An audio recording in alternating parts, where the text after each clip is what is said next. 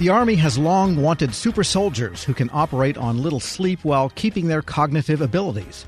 The Army Research Office may be onto something with a new 5-year study on the recently discovered glymphatic system in the brain. Now, that system has to do with the way the mind washes away toxins while you sleep, but we're not talking about brainwashing here.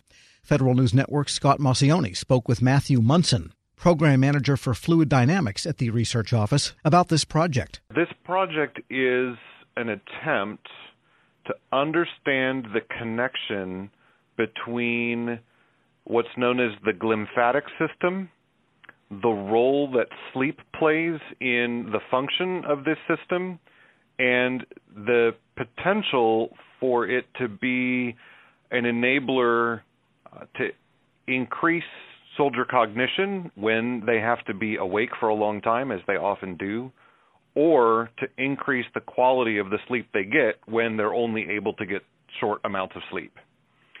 So the glymphatic system was discovered, quote unquote, in 2012 by some researchers at University of Rochester, and it seems to be the primary mechanism by which the brain clears waste.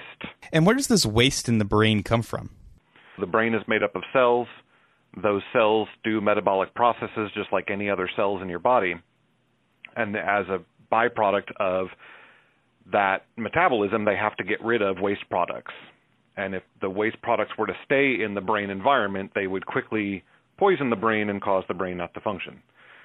For a long time, it was debated about how the brain actually was able to clear this waste. And in 2012, they discovered that there is this pathway that exists that goes around the vascular system in the brain, so the arteries and the veins that are in the brain, and this kind of concentric tube that goes around the blood vessels is actually responsible for clearing a significant amount of that waste. From the perspective of the Army, this is neat. It is only recently discovered. The mechanics of it are not well understood. The function is not well understood. And there was a study that was done that showed some interesting results about the fact that this system seems to be significantly more active when you are asleep. And so that started us down the path of thinking about if we could understand its function and if we could control that function, perhaps we could do the things I mentioned earlier, that is, provide better quality sleep for soldiers or other kinds of professions that go for long times without sleep and only able to catch sleep as they can, or to make sure that cognitive performance doesn't decline so rapidly with lack of sleep. And so if this waste sticks around and is in the brain and washing around in there, what were to happen to you if it didn't clear out? Would you feel sick? Would you not be able to function? How would that pan out? Right. So just for all of us, I think normal brain function is the result of neuronal activity, right?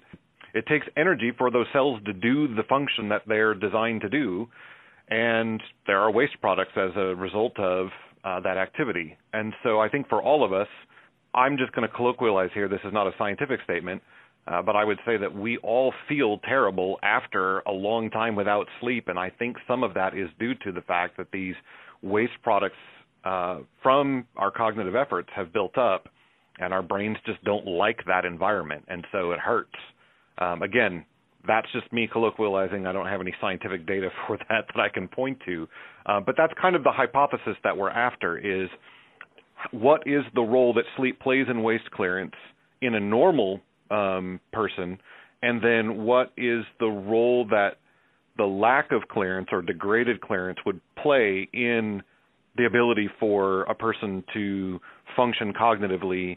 We know that sleep is obviously important for cognitive performance, but the question is, to what level does the glymphatic system, this waste clearance mechanism, to what level does that influence that overall observation? How might you turn something like this into an experiment? How might you eventually turn it into something that could go to the warfighter, go to one of your soldiers, and possibly help them in the field or anywhere else? I mean, we're really far away from that at the moment. We don't even necessarily understand whether these hypotheses that we are making are going to test to be true. But if it were found that the shape of the glymphatic system, the response of the glymphatic system to forces and pressures and shear stresses and the mechanical environment, right? The brain is a physical object. It has to respond to forces and pressures. It also has electrical properties. It has chemical properties. The mechanical, electrical, chemical properties are all intertwined with one another. But generally speaking, neurophysiology doesn't spend a lot of time thinking about the brain as a mechanical system, which is kind of another aspect of this project that we're excited about, that we will start to understand these things.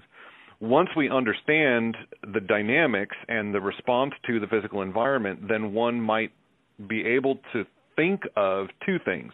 One would be that there might be a way that we could pre-screen people if we can measure their kind of natural waste clearance system.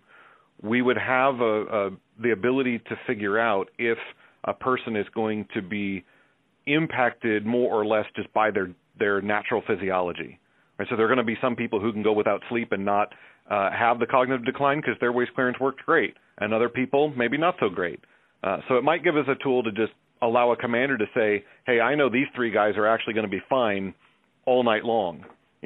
Again, we're not doing these studies at the moment because we haven't proved out the hypotheses, but I would imagine that you might be able to go in, should these hypotheses prove to be true, you could go into, say, the special operations community and potentially see why people who are successful as Navy SEALs are successful as Navy SEALs. One of it might be that they have really efficient lymphatic systems that allows them to stay awake longer than other people without the cognitive decline.